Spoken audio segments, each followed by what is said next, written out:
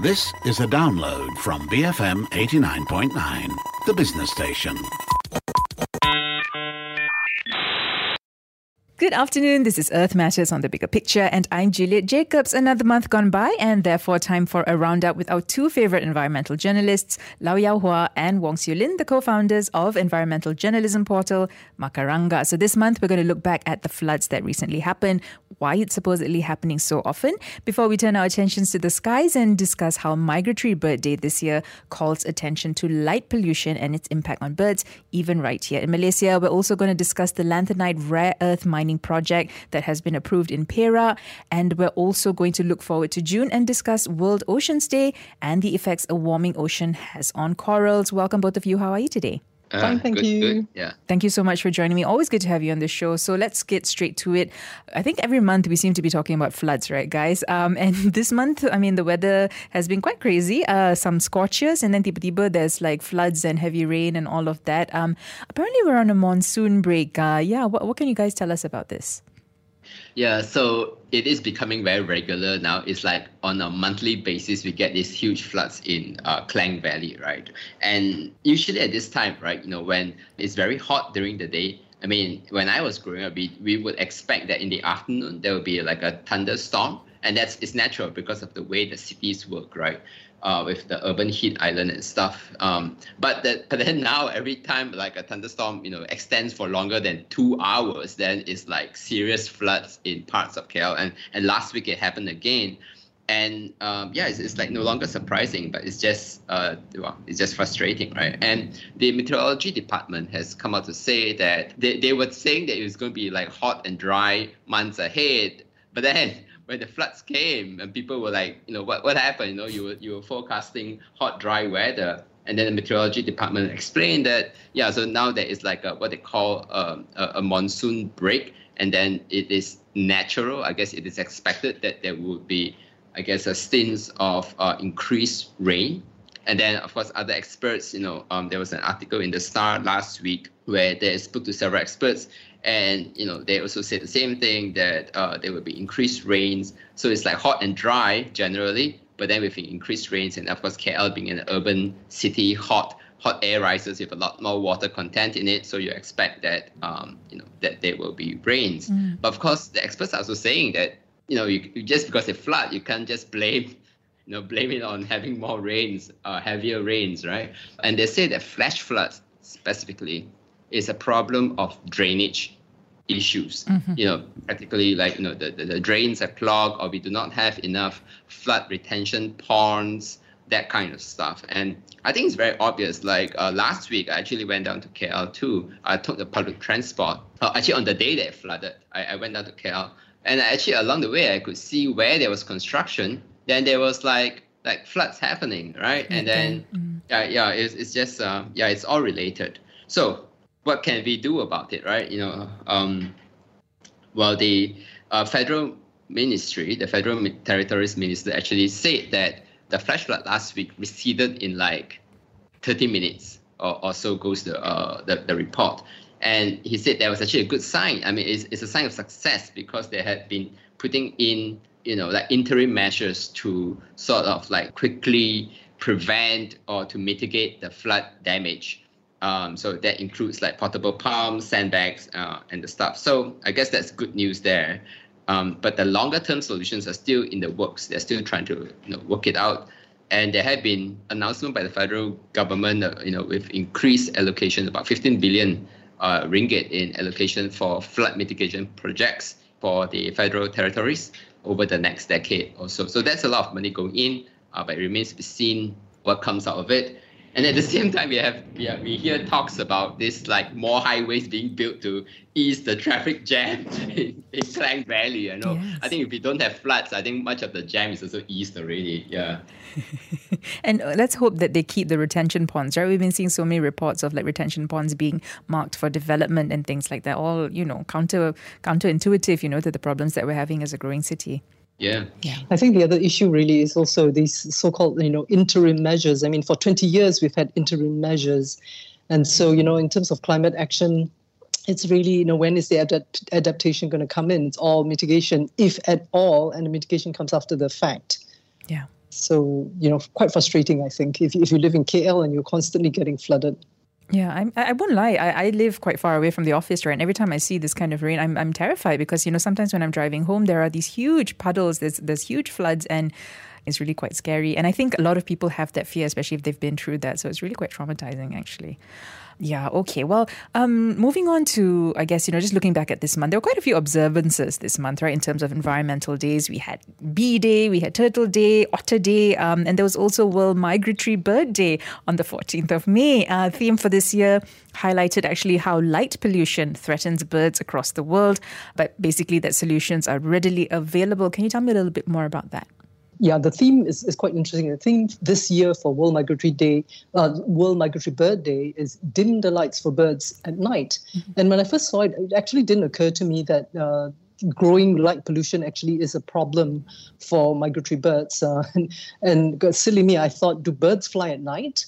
Aren't they asleep, But obviously these migratory birds, they fly thousands of kilometers, and these tiny birds, with whatever store of energy they have, they fly over oceans, they fly over land, and there's an increase in light on both oceans as well as land, and it actually is something that is quite critical.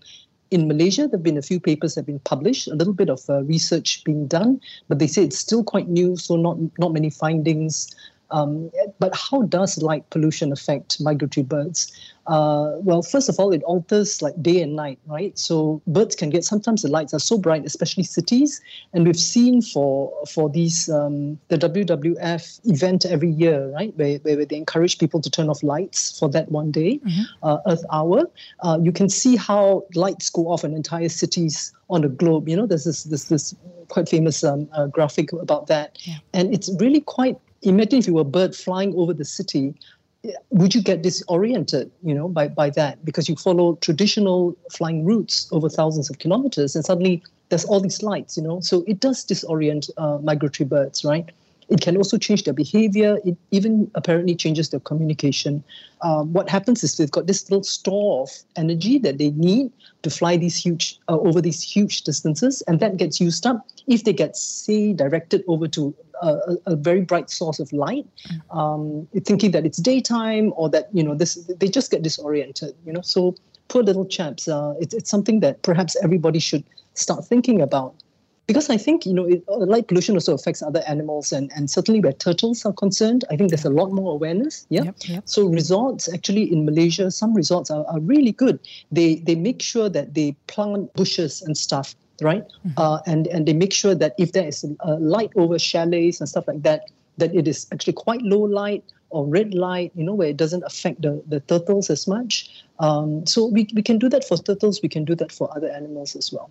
Mm-hmm. And really, another thing that can be done is you look at the areas where all these migratory birds go, and you would think, okay, where do they fly over or where do they roost, And Malaysia actually has quite a number. I mean, I was quite surprised when I read this number that we have actually 55 what they call important bird and biodiversity areas, IBAs. Mm-hmm. And they cover over about 4 million hectares. Wow. And these are these are really important sites where migratory birds can flock. And one of these, for example, is in Sarawak. It's called the Bako Buntal Bay. And it's really quite a special little half-moon bay where the numbers of endangered birds have actually gone up over the years, as MNS has found. Yeah, MNS Kuching Branch have been documenting that, and they really confirm its importance as a site, And so head over to Macaranga because we just did a story on that, on Bako Buntal Bay and how important it is for migratory birds. There's no big cities nearby, so hopefully the lights and stuff like light pollution is being held at bay, and maybe that's one of the reasons why birds flock over there. Mm-hmm. But it's really quite a special area, and the story is available also in Chinese as well as in Bahasa Malaysia. Okay, yeah, I guess as the theme said, there are solutions that are readily available and simple enough, just switch off your lights. So, okay, we'll head to Macaranga for that full interview. But speaking of things that have been in the news, the lanthanide rare earth mining, I mean, that's really been dominating the headlines. So that's a rare earth mining project in Hulu Perak. It has secured the DOE's approval to commence with the pilot project, but we know that environmentalists are quite against it, especially Sahabat Alam Malaysia have come out to say quite a bit. Can you tell us why? Yeah, there are actually many reasons to be really concerned about it. So this project is in Hulu Perak. It's quite close to the borders between Thailand, Kedah, and Perak. Okay, so it's in that area, and this project is a rare earth mining project. So of course, now when we say that, you think of Lynas, right? Mm-hmm. And this project is different in the sense that the project would mine the rare earth minerals here in Hulu Perak and then ship it overseas to be processed. Whereas Lynas, we import the minerals from Australia and then we process it over there in Gebeng, Kuantan. Okay, so it's like different parts of the supply chain. This one here in Hulu Perak is just approved. It's in the very early stages, in the very upstream, the mining part. And it covers an area of 2,000, about close to 2,200 hectares. So it's not small. Yeah, it's quite a big area, and the area includes forest reserves. It includes agricultural land. The area, all the different parcels in the area are owned by Felcra, owned by Menteri Besar Incorporated Perak, owned by Perbadanan Pembangunan Pertanian Negeri Perak. So I guess that's the agriculture development body of Perak. So basically, the land is owned by agencies and corporations of the state government and the federal government. And the environmental impact assessment got approved. And so then now they're going to, basically it means that they can start. Okay. Mm-hmm. Then, so what are the concerns right now? Macaranga did not managed to get like the full copy of the environmental impact assessment. So what we are saying is what I can say is actually based off the summary copy that is found on the DOE website. Now, that summary itself already has plenty to be concerned about. So the area is in the environmentally sensitive area, level 1.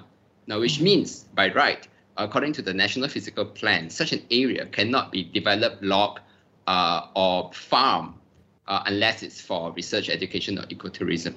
Okay, so that's already like red flag number 1. And then, well, of course, the National Physical Plan is not legally binding. Let's all be clear about that. And then the part of the whole area is within a primary linkage in the Central Forest Spine Plan. Okay, mm-hmm. And this linkage is supposed to connect the Ulu Muda Forest to the Titi Wangsa Range Forest. So if you imagine an elephant living, and there are, of course, elephants living in Ulu Muda, Kedah, right?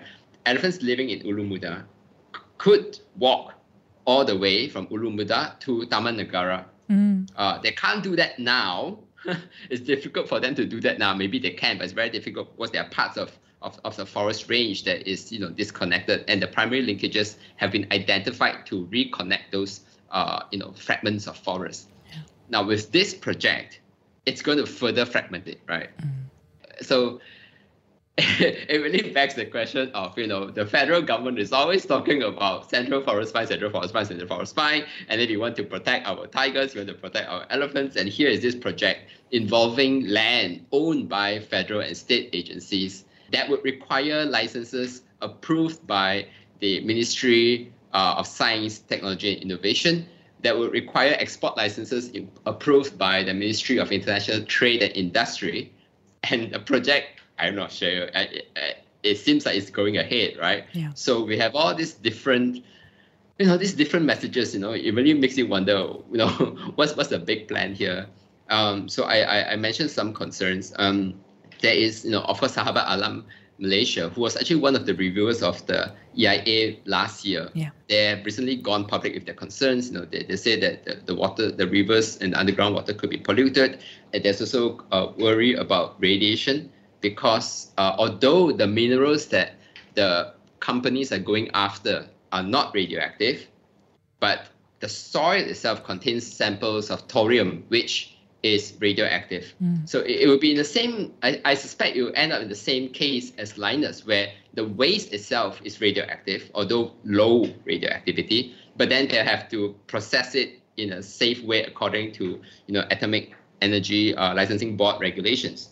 So it's radioactive, so they are concerned about that. But it also gives the federal ministries a lot more, regulatory powers over the whole operation. Yeah, so what can we do now? Yeah, there are many things we can do now.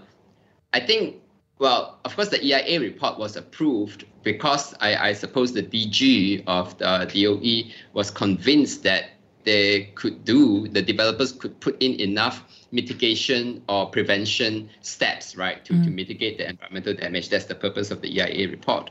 However, I think we can get a bit slightly more creative and even suggest that if it's to go ahead, other than just those mitigation measures, I mean, if it's so lucrative, it's not overly demanding to suggest that there are companies to take on reforestation projects in other parts of the whole forest complex to at least retain a connection of the central forest spine.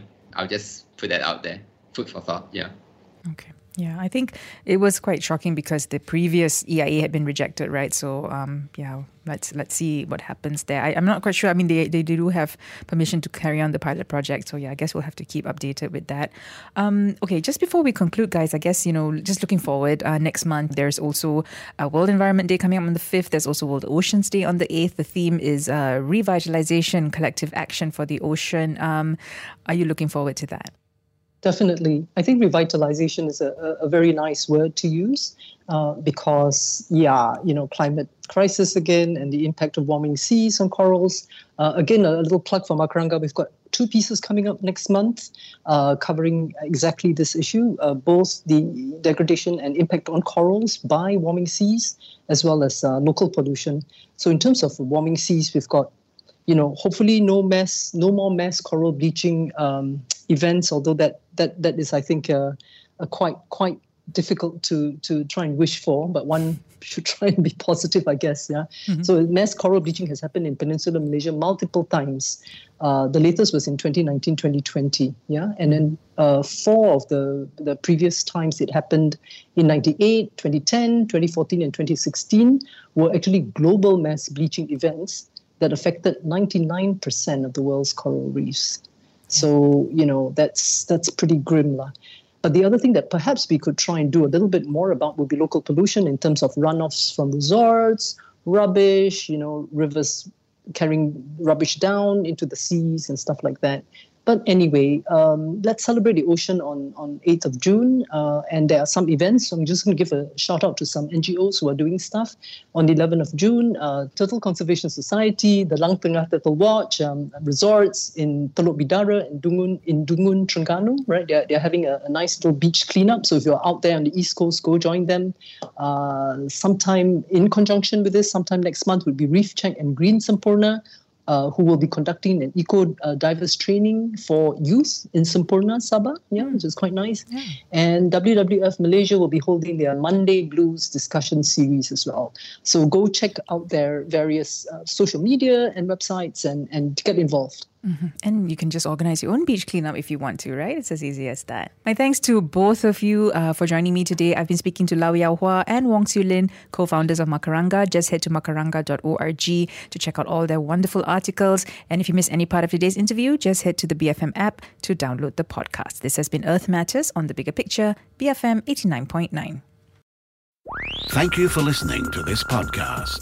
To find more great interviews, go to bfm.my or find us on iTunes. BFM 89.9, the business station.